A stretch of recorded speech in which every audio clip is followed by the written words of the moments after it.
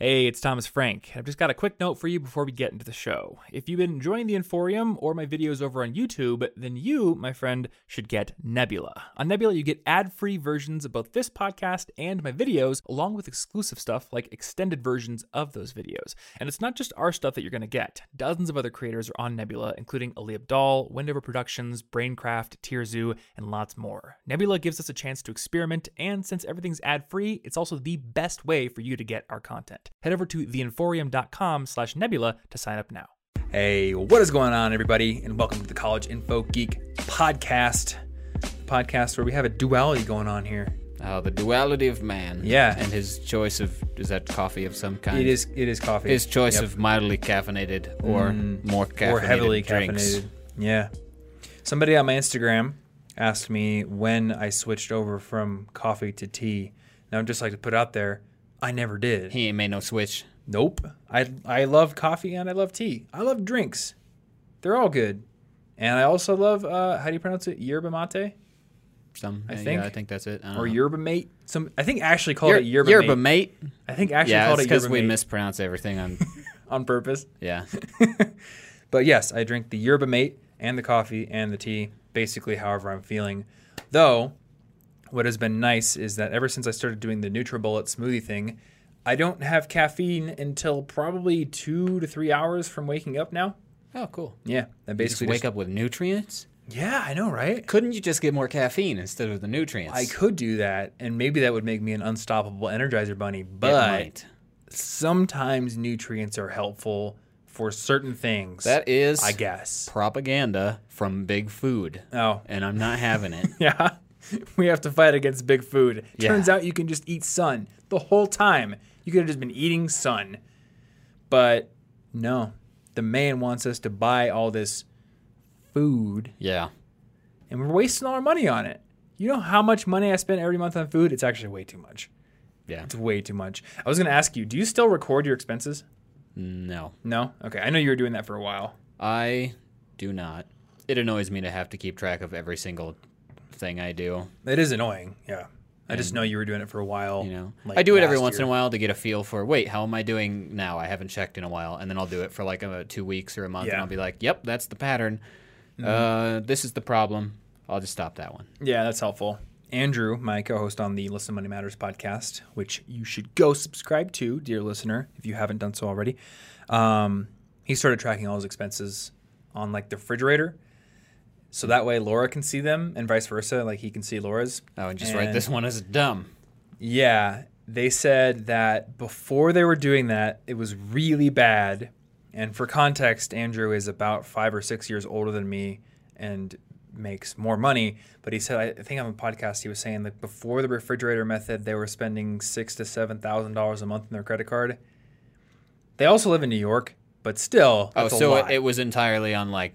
So that's rice and beans. Yeah. You know, $7,000 gets you rice, beans, maybe some eggs. Man. That's about it. And a cable subscription. You got to steal pigeon eggs if you want to live in New York. Exactly. Yes. You get very adept at stealing pigeon eggs. But they are evolving adaptations as well. Oh, no. They basically have they've gotten these larger talons and they make the eggs more enticing so that way when you're stealing them, they just like skewer you in the back and eat you. This is getting... That would be horrifying. Oh my gosh. Remember the fish that eats pigeons? What?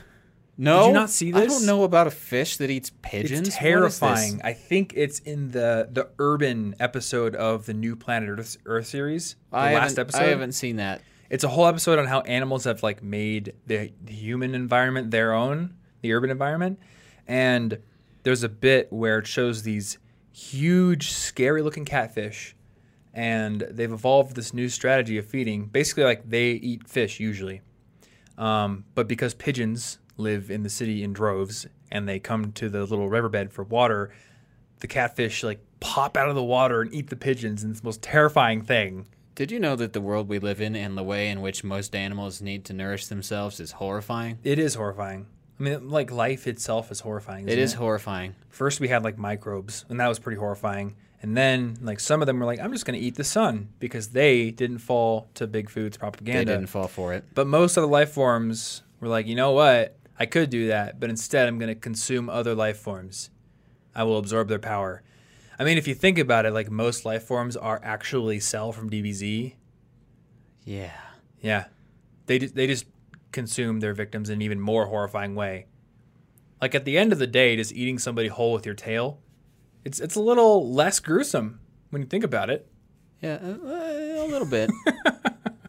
Depends on how you feel about getting eaten by tails, I guess. That is true. All right. Anyway, we're probably talking about something today. So we're talking about something today. That's true. I don't even know where this conversational thread I don't remember. began, other than to say, Listen Money Matters is a good podcast to follow. But we're doing 5 questions today. So every once in a while, probably every 3 or 4 episodes, we take 5 questions from you guys. They could come from Instagram DMs. They could come from tweets, smoke signals, plane writing, skywriting, those signs that people drag behind biplanes, YouTube comments, or through the ether for anybody that has the ability to communicate telepathically with me. I'm very lonely because I'm the only one so far that I've discovered who can do it. Oh, no. But we do take questions in any source that is easy for us to record, and then we do a little 5 questions compilation episode every once in a while. So that is what we are doing today. And we got 5 fresh, brand spanking new questions for you guys. Before we get into them, I do want to basically put the call out there that if you have a question for us, use whatever method and medium is most convenient for you to send us questions. I'm Tom Frankly on Instagram and Twitter, and you are Bartholomew on Twitter and Instagram. I don't know why I switched the order there. Yeah. You should also follow this guy. Because you have good pictures. Don't do it. I like the spiderweb picture this morning. That was pretty cool. I don't remember. Oh, yeah, that one. It almost looked like he was like coming out of the void because the rest of the picture on the left side is so out of focus. There's like nothing there. Yeah. It's kind of a cool picture. Actually, I failed that photo 4 or 5 times the previous day. Really? And then I came back the next day to go back to like 4 or 5 subjects that I didn't get right. Was it at the gardens? Yeah. So, like, you know, you got to have that dedication. I may post every day, but it's not because I do not make the photos badly the first time. I was like, okay, the focus is not right here. I got to go back. I'm not posting it if I don't like it all the way. I wonder if there were... Is it just hard for you to see on your cameras? Do you find if the focus is right? I was using my extension tube again. Oh, okay. And I hadn't in a while, and it's just not as good as the macro lens that I was using. Because you rented the macro lens, right? Yeah. Oh, okay. Yeah, Are you going to get that macro lens soon? I have that macro lens. Of course you do. Because as soon as I spent... I took like somewhere between 50 and 70 photos with the extension tubes, and I was just like, here's the thing. I can't get what I want now because with the extension tubes, you have to be exactly as close as possible, which means I can't get that close to insects because they're scared. Yeah. And some of the flowers, like, even though they were like the size of a quarter, they were actually still too big when I got perfectly as close as possible. I have no freedom to say I can be this close or this close. Yeah. And it was like there were just so many things I couldn't get to work the way I wanted. Well, that macro lens is wonderful. And it actually takes pretty darn good portraits, too. I am fairly cool with this. I figure that I've been doing this for a little bit. I did the 30-day challenge and then doubled it just because I don't want to break the streak. And therefore, I find it mildly worth investing in. I think it is. Well, I mean, you are kind of living one of the tips that we give often on Listen Money Matters, which is if you want something, you put it on a 30-day list. And if you still want it 30 days later, then, okay, buy it. It just helps you avoid impulse purchases. So you did basically a 60-day list. And you also rented stuff. So that's pretty smart. Yeah.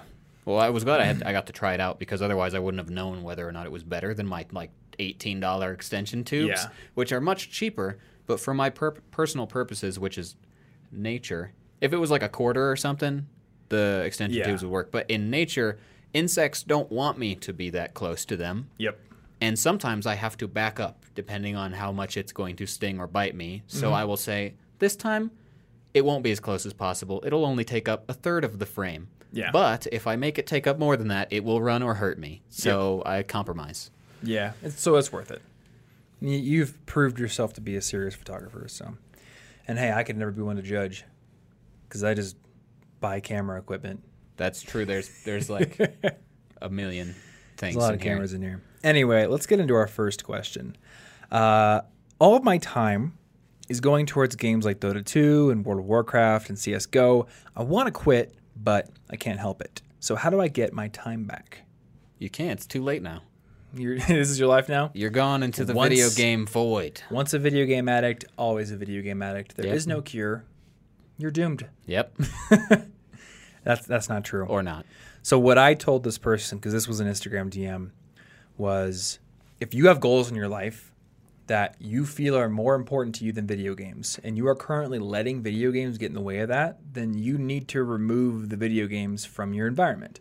And this is the same thing that I would tell anybody who has something in their environment that is holding them back or that is proving to be too strong of a temptation. If you have a ton of donuts in your pantry and you're trying to lose weight, clearly you shouldn't keep the donuts around and just think, I'll have the discipline to not eat the donuts after my last donut binge. No, you throw the donuts away. So I know it seems like a drastic measure to uninstall the games from your computer, but turns out you can reinstall those games. Impossible. And almost every game these days, it's like with Steam, syncs your save to the cloud. So it's not even like you have to back up your save file. Just get it off your computer for a while. Because literally all this is doing, it's not like you're getting rid of the game. You're just putting maybe an hour or two between you and playing it again. Because maybe that's how long it'll take to install it. And it's that whole 20-second rule kind of thing. Increase the activation energy required to do the thing by as much as you have to, and eventually it's going to be so inconvenient you won't do it. So we've talked about, less drastic measures in the past, like having a special work-only account on your computer where, you don't have new games, and your main account, maybe your brother, your girlfriend, or your best friend has the password and you don't, and they have to put it in for you, or using an app like Freedom to block programs on your computer during certain hours. But this is simple, right? Yeah. It's just like uninstall a game. Yeah, I'd do like a 30-day like detox. Yeah. And then after that, there was a point in time where I realized that I was playing video games too much, and I love games, so I'm not going to stop playing them. But I was letting them take all of my free time after work, basically, and that means I couldn't be doing things that help my confidence or let me be social or help me grow in any way. So I decided I was just going to play video games on Friday evenings and Saturdays, unless I was over at a friend's place playing local multiplayer. However, if that was also an addictive problem, I would just stick to Fridays and Saturdays and be like, I can play all I want those days. There's a lot of activation energy in going over to a friend's house. Because number one, you have to be there when they're available. Yeah, for me, it's not a problem to play multiplayer whenever because it's a social event. But if I lived with friends and we were both addicted to WoW and we just had our computers next to each other, then I would say, no, it's still Fridays and Saturdays. I can't make the social exemption. Remember when we all had our computers in the living room? Yeah, it was great. It was honestly pretty fun. It was pretty great. But if I had had a problem with the amount of games I was playing, that would have been a bad setup. That's true, yeah. Would have been good to get rid of it at that point. And I remember you also bought a Shoji screen, not the one that was in your room, but a small one to put in front of your TV. Yes. Right? So I have a little Shoji screen in front of my TV because when I block the TV and I'm taller than the screen. If I'm standing, I can see the TV. I'm not like, where did it go? I don't have a TV anymore. But I don't have a couch or anything. Mm-hmm. I have floor cushions, so my living room is designed to be sitting low to the floor. So then I can't see the TV. And it's sort of just like the temptation doesn't arise without the trigger of seeing it. Oh, wait, is that a video game? Yeah. I could be playing that right now. I stay focused on what I'm doing. Also, it makes the room look really, really simple and clean, which lets me focus on whatever my actual task is rather than the environment itself. That's true, yeah. I will say before we move into the next one that for me, the Freedom app is actually very useful because it can block programs and it can block websites. And I've tried other ones in the past, but I ended up just biting the bullet and paying for Freedom because it's the only one that syncs across all your devices, and it's the only one I've been able to find that blocks things on the iPhone. Oh. Because I believe it creates like a custom VPN profile, and I'm sure you could delete it somehow, but I have gone to the VPN settings and there's no delete button, so it's not obvious on how to get rid of it. So if you really want to block websites and stuff, that is a good way to do it. And you know what? Actually, while I'm thinking about it, we have an affiliate code for them. Oh, do we? I think we do. I didn't know that. I believe it is collegeinfogeek.com/go/freedom, and I'll have it in the show notes. Yeah. I don't know if I have it on the resources page yet, but we'll have it in the show notes. And I know that Guillermo will tell me, hey, that doesn't work if it doesn't work. It did just link to the Freedom website. Oh, looks like I set it up and forgot that I did. Okay, cool. So yeah, I guess if you want to support the show and get my favorite website blocker, you can go to that URL. Otherwise, just uninstall the games. Yeah, and that's what I would start with, to be honest. Like, just if it's that much of a problem, don't futz about with Freedom. Just uninstall the games and do a 30-day challenge. Like, this is it. Like, don't tell yourself I'm uninstalling them and I'm not a gamer anymore. That's too hard. I think you're going to fight back against the identity change there. Well, we talked about drinking last episode, right? Yeah. And there have been times in my life where I've been like, maybe I could be one of those people who just never drinks, like a teetotaler. But there's always this part of my head that's like, well, there's certain times when it's enjoyable. And really the only benefit of like never drinking again is being able to say, I'm the kind of person who doesn't ever drink. Purity is not great to do. I don't find value in like uber purity and perfection. So instead, we just did like 30 days, nothing, because it's just 30 days. Yeah. Anybody can abstain from anything for 30 days. Unless you're like actually addicted to something where you'll have withdrawals and then you need to go to the doctor and figure it out. But if you just have 2 drinks at dinner and you want to not do that, 30 days, cold turkey, good to go, and then see where you are after that. Same thing with video game addiction. Try 30 days with nothing and then come back and see, did that time away give you the perspective you needed and the discipline you needed to now regulate and play in moderation? Yeah. And in this particular case, it just occurred to me, those are fairly addicting games. So So like you could also play different games. Like if I play Final Fantasy 15, it will be addicting while I play it, but you beat it. There's an end. It's very true. You're done, and then you can move on. If I play Puyo Puyo Tetris, that game's great, but there's a single player I can finish, and also I'm unlikely to play multiplayer Tetris for like 18 hours in a row. Yeah. You could just be playing supremely addictive games. Do you find Monster Hunter very addictive? I find it addictive until I beat it. Okay. I feel like But like it still has an end. That's true. It does have an end. That's a problem with, well, especially WoW. I guess technically you could play it forever, but there's like an end of where you're like, I've basically accomplished this stuff. Unlike in WoW, I mean, I guess there's like an end game in WoW, but there's always another dungeon, or there's always some raid to do. There's always something you could play it forever. And I feel like what I play mostly, which is Overwatch, maybe some people are addicted to Overwatch, but I play quick play and I don't play with friends very often. So usually after maybe 4 matches max, I'm really mad because I've been placed with bad people or for some reason like everything went wrong and I'm just done. Yeah. So I will almost never play Overwatch for more than an hour. Yeah, I find it helpful to specifically not try to 100% or achieve things or be the best. I don't care. I rush through the story, I get the experience, and I say, that was a good game, and then I move on. Yeah. Yeah, I still haven't done all the shrines in Zelda. Yeah. And that's okay. Yeah, you know Steve Cam from Your Fitness? He just finished all the B-sides in Celeste. So I have not done that. I am. There was one that I haven't beat yet, and it was making me real mad. You want to know what happens after you finish the B-sides? There are more. There are C-sides. Yeah. I watched a YouTube video of someone doing the C-sides, and I was like, yeah, I'm not doing that. You would be practicing for hours just to do one. It's insane. Yeah, I don't. It's like I want to be the guy level platforming. Like I don't have that time. Yeah. Anyway, I think we've answered that one pretty probably good. adequately. But for any addiction like this, it doesn't have to be video games. The key principle is you've got to remove it from your environment, because the further removed it is from your environment, the less your willpower has to do on its own, and the more likely it's going to be able to win out. All right, question number 2. What should you do if you can't finish something in a time block? So if you're using time boxing and you said, I'm going to do this homework assignment, I'm going to give myself 2 hours, and then I have something else planned after it, what do you do if you don't get it done? Yeah. So this is definitely a question of priority. Obviously, there's not going to be a fixed answer here because it depends on what you're doing. Mm-hmm. If I have scheduled time to do podcast research, but that podcast isn't till next week, and then the next thing I need to do is go get car insurance for the car I just bought. Yeah. then it's pretty clear to me that I need to just, okay, I'll stop researching for now and move on.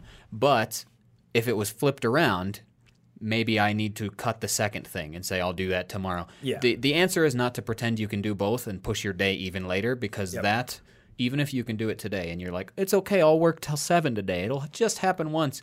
That's a lie, and it won't happen once. You will build a habit out of refusing to not finish something. Yeah. And then you'll slowly let work and tasks take over your life. You don't have to do everything at once. All or nothing is terrible.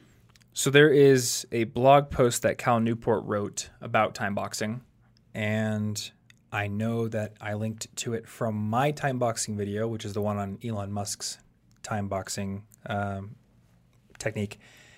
Basically, what he does is, number one, Cal is a very non-techie person when it comes to productivity, which is interesting because he's a computer science professor, but he doesn't like using apps and stuff. So, and more power to you. If you like paper, then you do your day on paper. I'm I do not like using apps for a lot of things. Yeah. So he does time boxing on a sheet of notebook paper, and if you can imagine this, he basically uses like the left fifth of the paper to create his time boxing. And so he'll just do like the whole day going down the paper. But then if something interrupts one of the time boxes or it ends up going long, he just redraws a modified day plan. He reprioritizes. Yeah. So like if you viewed the paper in 5 columns, he doesn't draw out 5 columns, but he leaves enough space that there could be maybe 5 columns or 4 columns. He'll just redo the plan. So I think that's useful. Like just learn to adapt to changing circumstances. Yeah, you got to be flexible. If you don't get something done, like if you end up having to push something off, just go into your master task list and make sure that you update the due date. If you had said like, I'm going to get it done today, don't let it become a red date. No, because then you feel like I've got all these late things, and so I need to do all of those and today's work. That way I'm caught up and it'll be feeling great. But you can't just make today worth 3 days worth of work just because you feel bad that you're late. Mm-hmm. So the one other thing I wanted to mention here is when this happens, I think it's a good idea to record that it happened. Because maybe it's just like something came up you couldn't predict. Not really much you can do there. But if it was just the fact that you couldn't get it done in the time you estimated, then this is an opportunity for you to fine-tune your estimation abilities. Yeah, and so. I write down what happened. Oh, yeah. It's like, I stayed up late last night. I couldn't think very well in the morning. Slow. So there you go. Okay, I should probably get sleep. This is like, if I flip back through these days, that's the same problem over and over, and then you can fix it, Yep. Sometimes you have to journal and record things to pick out the patterns that, show you what your problems are. I've learned that I can't sleep 6 hours a night. But, I have to tell myself that because I want to say, I can because all these entrepreneurs, they do it, but I can't. And that actually leads us into the the third question here. So this question reads, how can I reach a point where I'm working 14 hours a day? I want to be very productive. Don't. Yeah. That's not a good metric. So this is why I thought this was a good lead-in from the whole 6 hours a day thing. My guess is this person is following not only me, but someone like Gary Vaynerchuk, who is very vocal about working 18 hours a day, only sleeping 6 hours a night. He even has videos out there saying, you have 18 hours a day. You can sleep 6 hours a night, all that kind of stuff. What are you going to do with those 18 hours? Not everyone can do that. And to Gary's credit, he has said, not everyone can sleep 6 hours a night. That's what I do, and not everyone can. So I think a lot of times Gary will say very outlandish things that are kind of unattainable for some people, and then eventually he'll walk it back. But the problem is a lot of people only see the highlight reels. So they only see him being like, you can work, never, ever, ever watch TV, just hustle. And then they don't see him in the moments of clarity when he's being reasonable. He is reasonable. He's just also very excitable sometimes. So let me put this out there. I don't work 18 hours a day. I don't work 14 hours a day. I've done that once. Yeah. There's definitely times when we've done it. As a pattern, I would not be cool with that. Yeah. You got to take breaks. And Gary's very honest about the fact that one of his struggles is that, he doesn't stay fit very well. Like, he has to hire a coach to basically force him to work out. And over the past few years, he's had multiple different coaches, and he's basically accountable to all of them. So that's like his big weakness. I don't need a coach because I will naturally prioritize my health and working out and exercising over other things. So you have to think, like, what is the thing that you need accountability for, and what is the thing that you can do on your own, and what really matters at the end of the day. Yeah, and I think this is also, like, when it comes to any of these internet guru productivity things, even if you hear anything on this podcast, you should take everything and then adapt it to your own needs and not take it literally. No one has a literal success formula that we can just hand you and say, if you follow this morning routine and then you work 14 hours, you will be a billionaire in 3 years. Done. Yeah. No one can say that. So you can't just take everything literally, because the 14 hours doesn't matter. What matters is the work you get done in them. Also, if you're the kind of person who's going to work 14 hours, I bet that you would just do it naturally. Mm-hmm. If you need to force it, you're not inspired enough to work 14 hours on that work, then you're just going to have diminishing returns. It's going to be poor quality work. Yep. This week's episode of our show is brought to you in part by Hover, the internet's best place to get your hands on a domain name, which, if you have not done already, is something that you should definitely do in the near future. Now, we talk a lot about personal branding on this podcast, building a professional presence for yourself that can help to impress recruiters and help you build connections, and the home base of your personal brand is your website. It's a great place where you can build a portfolio, show off your skills, and link out to your other social media platforms. And your website, of course, needs a great domain name.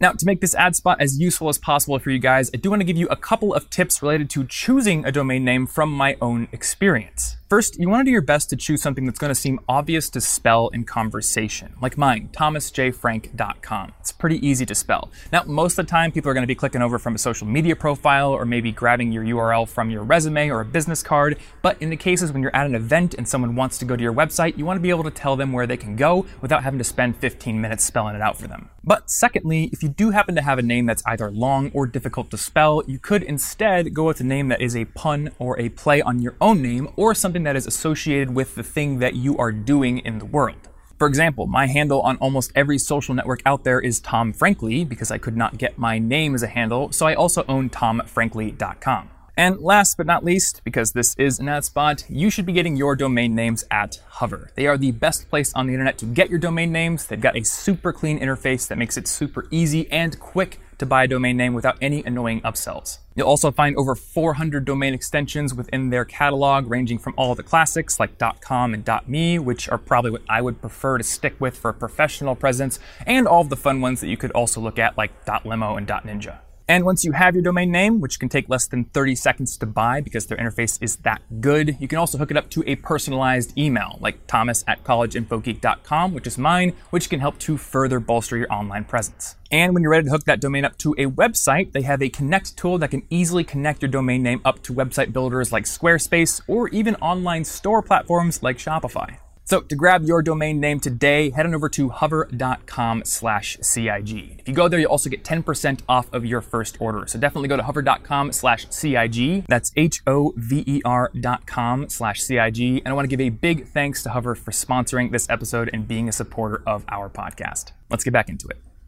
There's actually this meme going around on Twitter, and I didn't realize like how much of a meme this is, but it's like, well, I don't know if it's a meme, it's like a very, very, very viral tweet, and a lot of people have their opinions on it. But this guy, at A Pompliano on Twitter, tweeted this thing that said, the most successful people I've met, and then it's a list. I don't know if you saw this. Yeah. Read constantly, work out daily, are innately curious, have laser focus, believe in themselves, build incredible teams, admit they know very little, constantly work to improve, and demand excellence in everything they do. I have no issue with this tweet. So there's some people out there who are just like, they're getting mad at it. Like, oh, the most annoying people write lists on Twitter or stuff like that. I don't know why so many people are salty about this, because there's nothing in here that's like bad. Like, yeah, reading constantly is a good thing. Though I did like one follow-up tweet that I actually retweeted. Somebody else put, the most successful people I know, survivorship bias. Yeah. Survivorship bias. Yep, survivorship bias. Availability it's all heuristic. over the place. And for people who don't know, the survivorship bias is basically when we look at people who are successful and we look at the things we do and we think, oh, those are the things that we need to do to be successful. But the only real reason why we think that is that we are looking at the people who quote unquote survived or who were successful, and then we're basically working backwards from the way that we should be working instead of trying something out and using actual evidence and actual objective, rational thought to figure out if this is a good thing or not. We're just saying because the survivor uses it, it's a good technique. And the problem is we don't see the people who failed who use the exact same thing. Yeah, it's like, here's their mildly random path to success. Yeah. Can I do that? No, you have your own mildly random path to success because you're a different person in a different situation. You can't just do exactly what they do and expect it to do the same thing. So you might see somebody like Gary working 14 hours a day and think, all right, because Gary is so successful, has so many millions of followers, makes millions of dollars, clearly I need to work 14 hours a day, otherwise I can't be successful.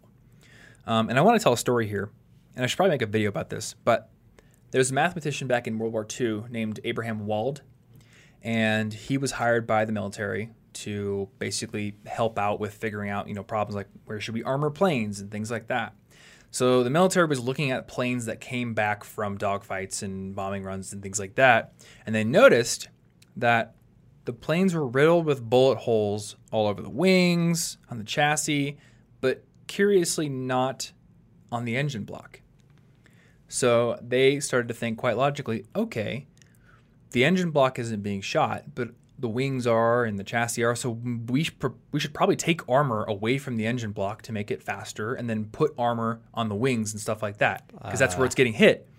And then Abraham Wald, in his statistician wisdom, was like, what we're not thinking about here is the planes that don't come back. So it turns out that rather than it being the fact that all planes are getting shot in the wings and the chassis and not in the engines, it turns out that those are the areas of the plane that can get shot and the plane can still come home with a very alive pilot still in it. Pretty big oversight if they had just sent everybody with unarmored engine blocks. Exactly, yeah. Turns out that the planes that get shot in the engine, those are the ones that actually go down and we never recover them, so we can't study them. So they ended up deciding, okay, well, we can actually leave those parts unarmored because clearly the planes can still make it home, and let's reinforce the engine block. Very good that they did that rather than going the other way around.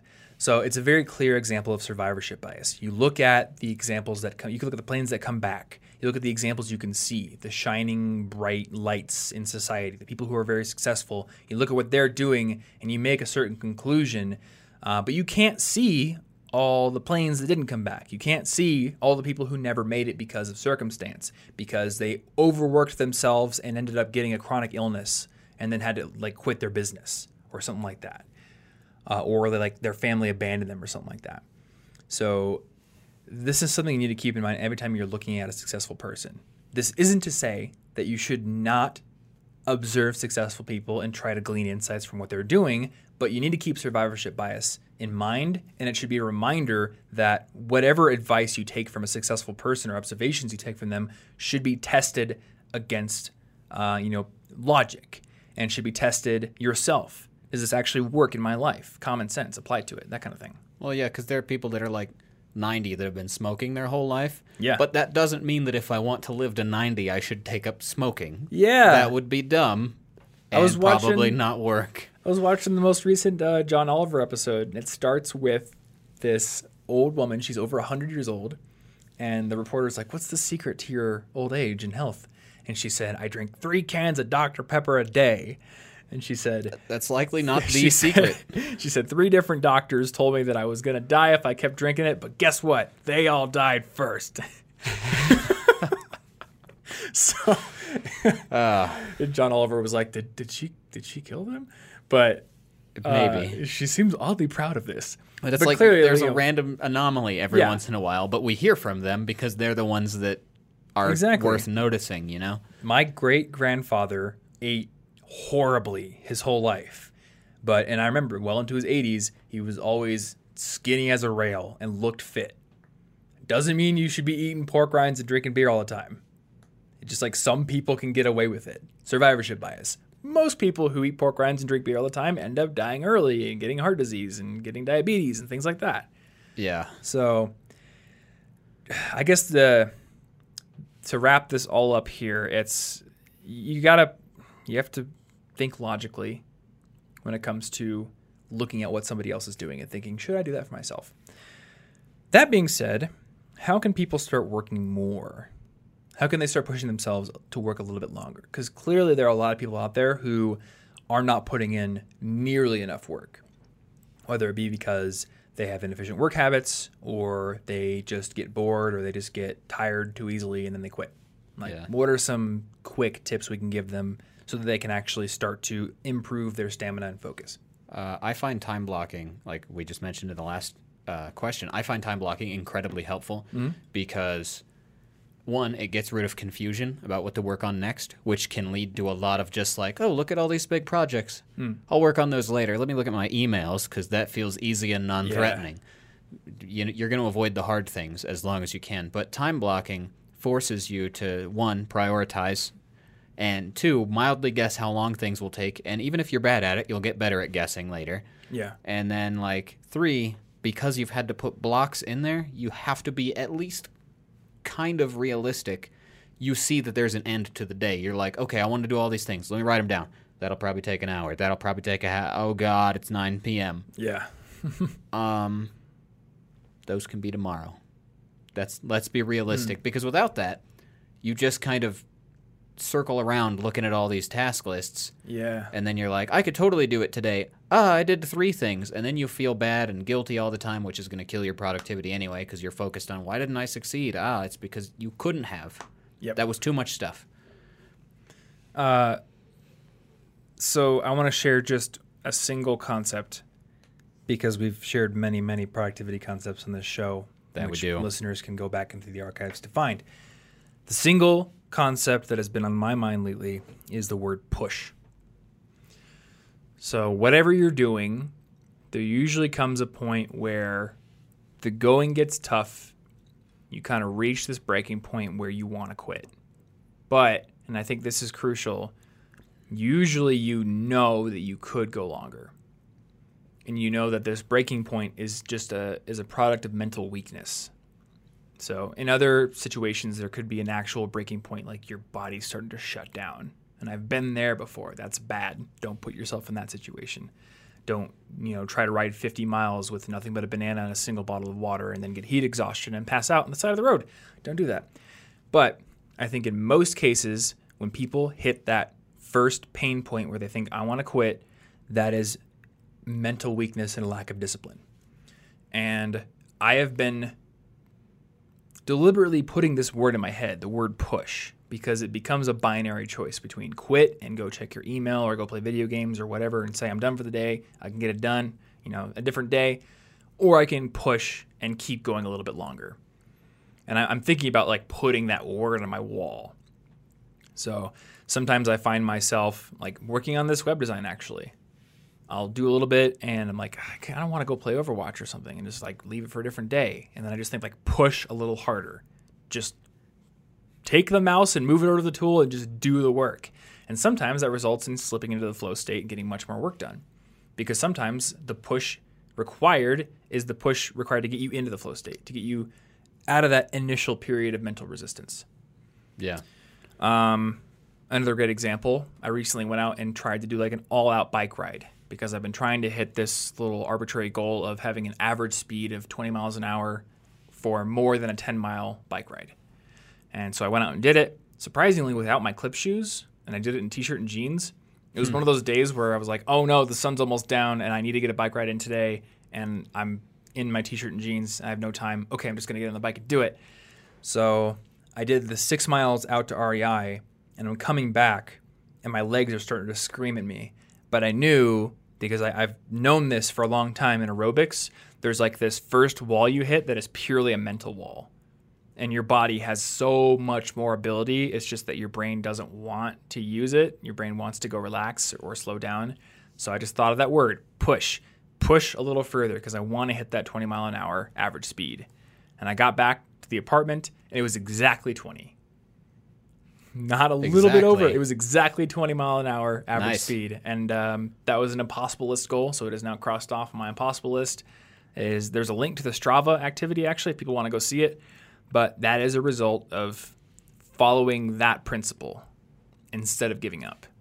And I think it is like the deliberate thought, the deliberate thinking of that word and then acting on it that helps me. Okay. And I think over time you're going to get better at doing that automatically. And I've actually done certain things like that where at the end of it I was like, all right, I want to quit, but I'm going to set a 10-minute timer. And then at the end of the 10-minute timer, I just ignore it and I keep working. So just a little bit of pushing further than you think you want to. And maybe that's a good rule, like push for 10 minutes. You have to go at least 10 more minutes. And then if you're like, oh, actually, it was just this next step I was afraid to start. Now you're started. Or when I'm running, something I'll do is when I want to quit or give up or like walk, instead of doing it now, I'll look and I'll find like a pole or a sign or something that's maybe 300 feet away or 500 feet away, and I say, okay, I'm going to keep running until that. This reminds me of something, and I don't know where it's from. So somewhere, like from a book or something? Somewhere, an idea was written or spoken or shown in some way that I perceived, and that this person was saying, like, whenever you want to quit, choose a future point at which you will quit. You don't quit when you feel like quitting. You say, okay, like I think they were trying to do something physical, and they were like, you're going to quit when, I can't remember the full example, but the point is you pick your failure point ahead of time. This was in the dip for sure. In the moment, you desperately want to quit right now. But if you had chosen it, you're like, I said I was going to go at least 5 miles or 10 more minutes. Yeah. So we will stop then because now I don't want to. But we're not going to stop before the failure point I already set when I wasn't scared of going further. Mm-hmm. I don't know if it talked about the physical aspect here. But yeah, I can't remember. There's some... That episode we did in the dip, we definitely discussed the whole idea of planning to quit in advance rather than quitting in the moment because of the pain. And if your leg's broken or something, like quit because of the pain. Well, you can quit, Dad. Sometimes I'm going to keep going. Is a sign that you should stop doing what you're doing. Like if you put your face on a stove burner, like the pain is a good sign that you should maybe stop. But usually when you get the stitch in your side when you're running or that mental resistance when you're working, that's not a sign that you should stop. That's your brain being lazy, because your brain naturally wants to be lazy and you have to work against it. System 2 versus System 1. Question number 4. My lectures and classes don't have a mandatory attendance policy as they can all be watched online. Considering I live an hour away from campus, I find it difficult to find the motivation to actually attend university at all. And I think this is impacting my social life. So what can I do? You just gave your motivation. That's it's true. Social interaction. Yep. That you just immediately answered what could motivate you. Mm-hmm. But I think I would say you should maybe commit to going to campus for like a week or two straight and going to a certain set of social things. You're like, here are some clubs, or making a point to talk to a certain number of people or something. Try it out for 2 weeks and then see, okay, was that better? Did I like that better? Was it worth the drive? Yep. And then after that, you could be like, okay, it was worth going Monday, Wednesday, and Friday. Yeah. At least. You don't necessarily have to go every day if you literally don't. Mm-hmm. But you should just try it. We tried out WeWork. We took a whole month to just say, is it worth it to work downtown at this place? Because you can't know and we had to commute. We had to commute to get there, and we didn't know if it was worth it yet. So I'd say just go for 2 weeks, trying to be as social as you can, and then decide whether that was better. Yeah.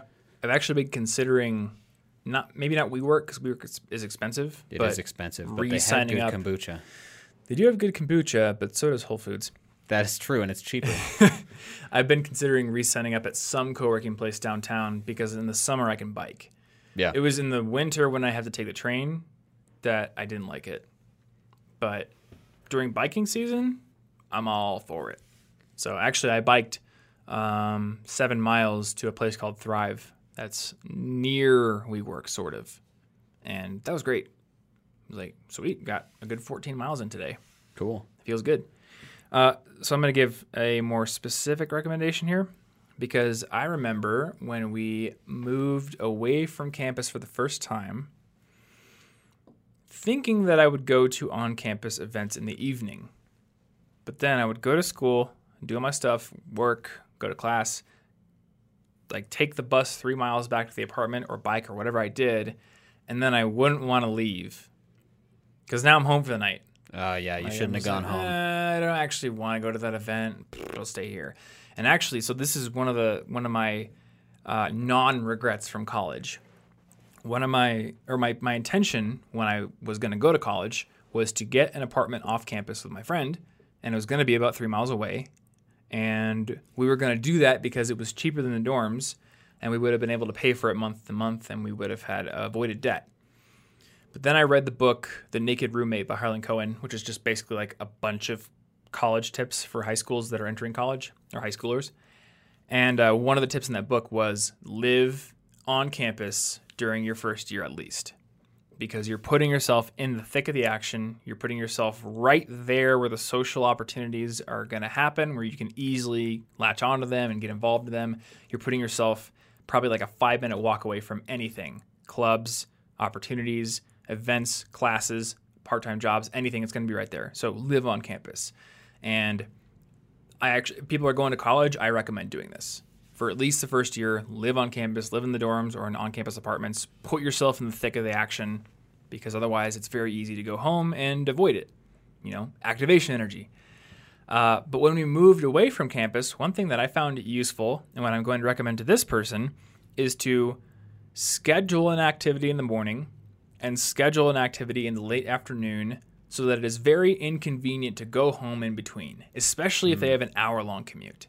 So maybe take a physical fitness class in the morning and then have a club you're doing. One that you have to be there for. At like 4 o'clock or 6 o'clock. So that way, where are you going to do your homework? You're going to do it in the library on campus, because that's the closest place. You're not going to drive an hour home because you have a club coming up, right?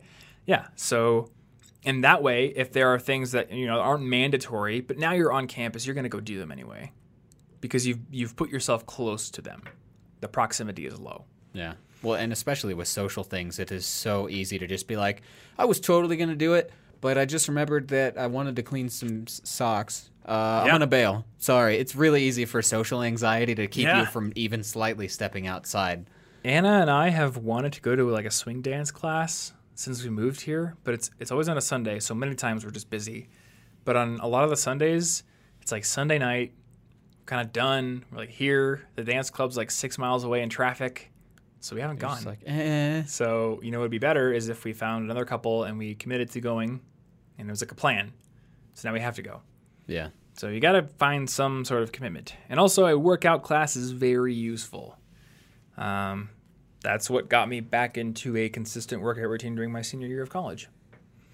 And I think my bench actually got up to 300 during that semester. It's not even close to that now. I will assume that's good. Yes. Given that I weighed 200, that was a 1.5 times press, which is okay. I don't think it's elite, but it's good. It's pretty good. I'm working back up to that. Yeah, I don't know. But given that I want to do like Ninja Warrior stuff, I don't know if my bench is ever going to be like super crazy because I don't prioritize it quite as much.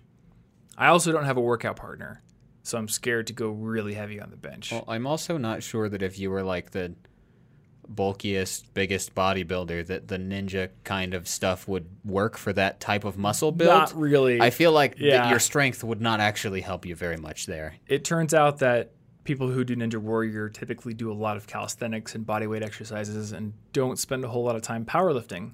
So there's this part of me that wants to be like, okay, but I'm going to be that one weirdo who's like a powerlifter but also a ninja. But it's probably one of those cases where you have to choose if you want to be good. I don't know. Again, I want to build versatile fitness. I don't care about being super specialized in one area. And I bet you I could be like a lifter and still make it through like one course of Ninja Warrior. I'm just not going to be like doing all that crazy stuff. All right, so last question here. I'm having a hard time getting over analysis paralysis and making progress on my own goals. I see so many young podcasters and bloggers and entrepreneurs with a specific focus and brand, but I can't really discern a focus for myself.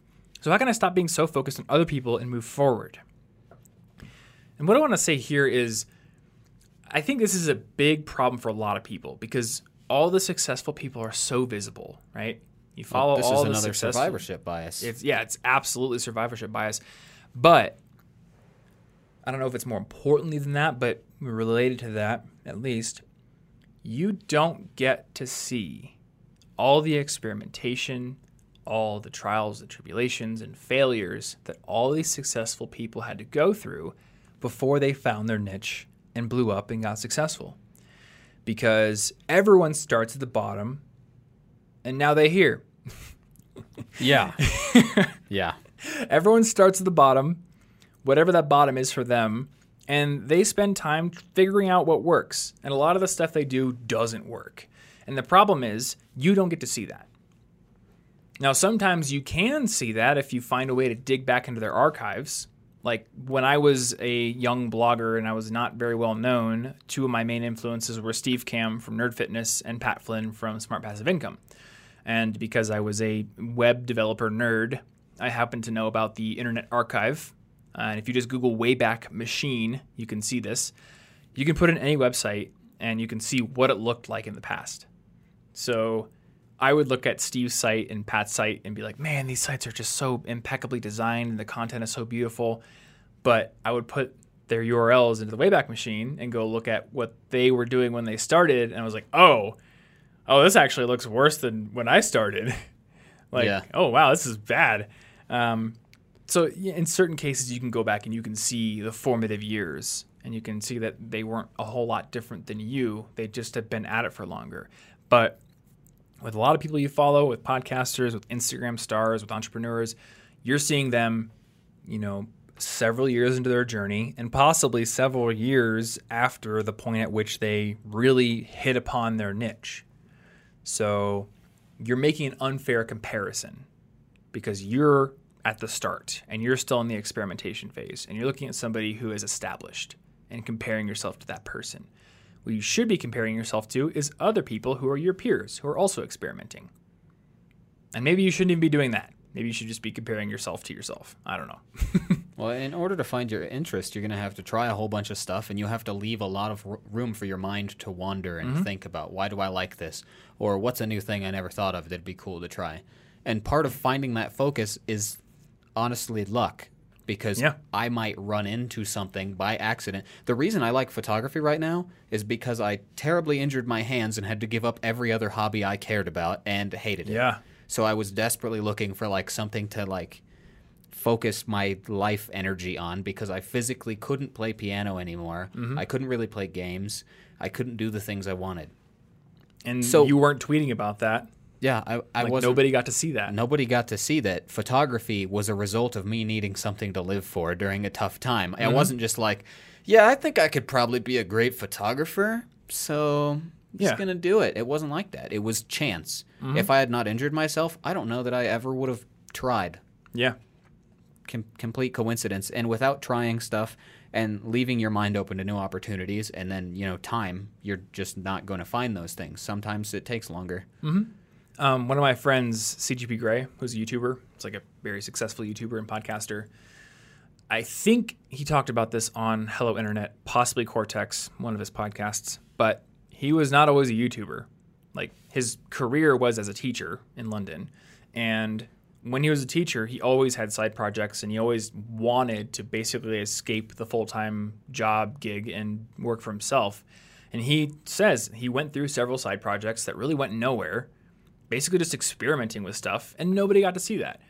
And then the one that was right before the YouTube career was being a productivity consultant. So I think basically what our friend Zach Sexton does, where he coached people on how to be more productive. And he did that for a while, and it kind of worked. And I think you can even go back to one of the very first videos on his channel is it's like a time boxing tutorial or some productivity tutorial that doesn't seem to fit with the rest of his content.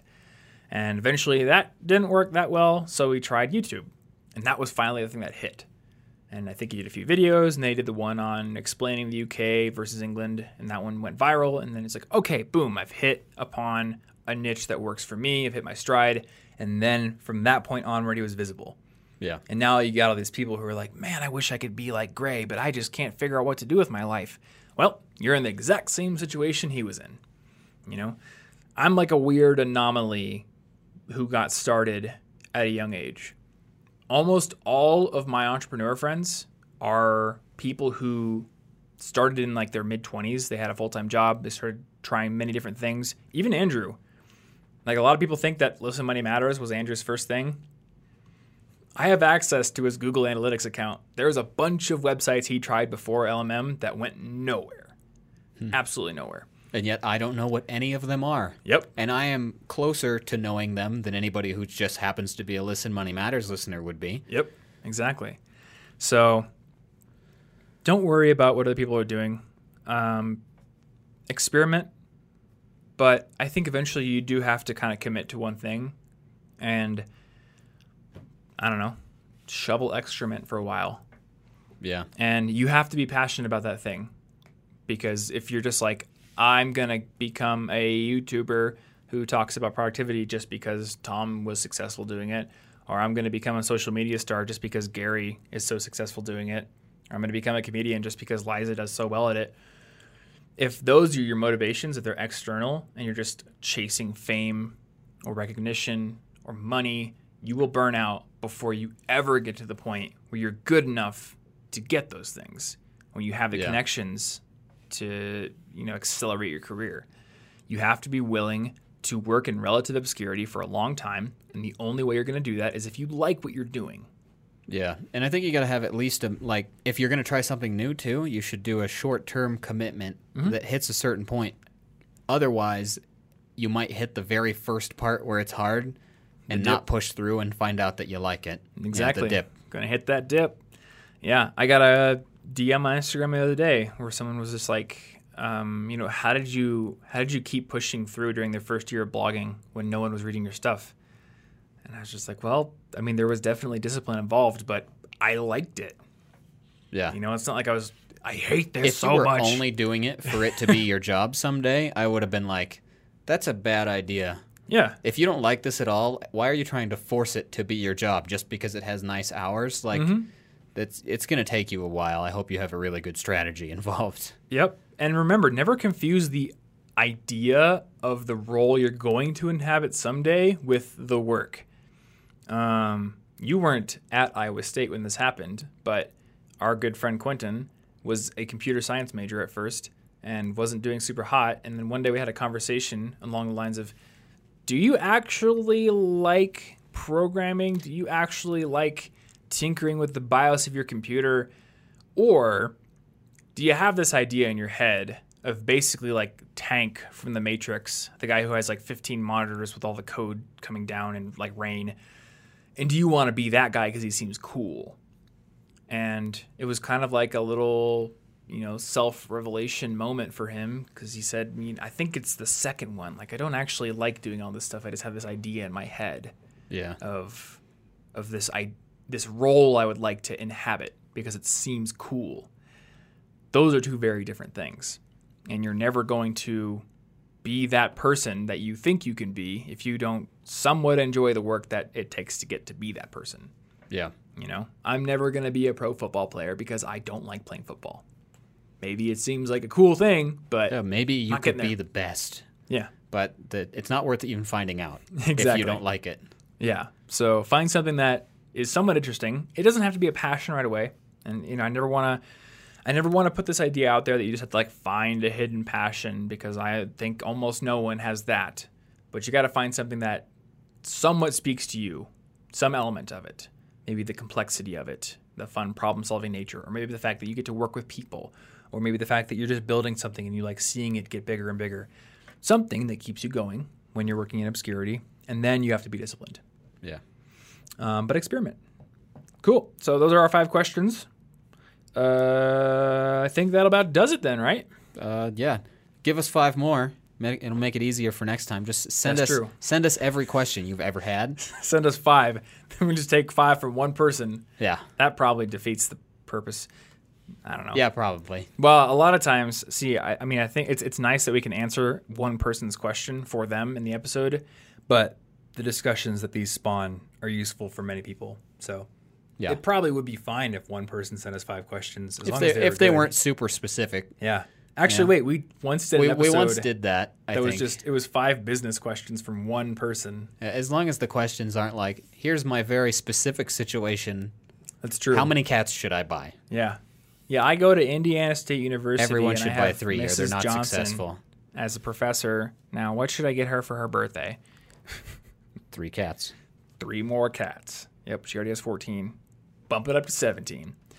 Anyway, if you guys want to send us questions, Instagram, Twitter, we're going to have our links in the description of the video, or if you want to go to our show notes page, it's going to be cigpodcast.com/218, right? Yep. /218. We'll also have the show notes link in the description for the YouTube and the Facebook audience. So check that out. We're going to have the Instagram and Twitter links. We're also going to have resource links for anything that we happen to mention here. I think we mentioned Freedom. We mentioned a couple of other apps potentially, and the book The Dip, which is a great book. You should go listen to our book discussion episode on The Dip, which I think is episode 202. But the book is a good read as well, and will take you possibly less time to read than to listen to our episode. It's a very short book. Beyond that, collegeinfogeek.com/resources is where you can find all of our favorite apps, books, things you should bring to college, things that you should have in your backpack, all kinds of stuff to improve your life as a student. So check out that URL. We'll also be in the show notes. And thanks for listening. As always, we're going to see you in next week's episode. And until then, stay cute.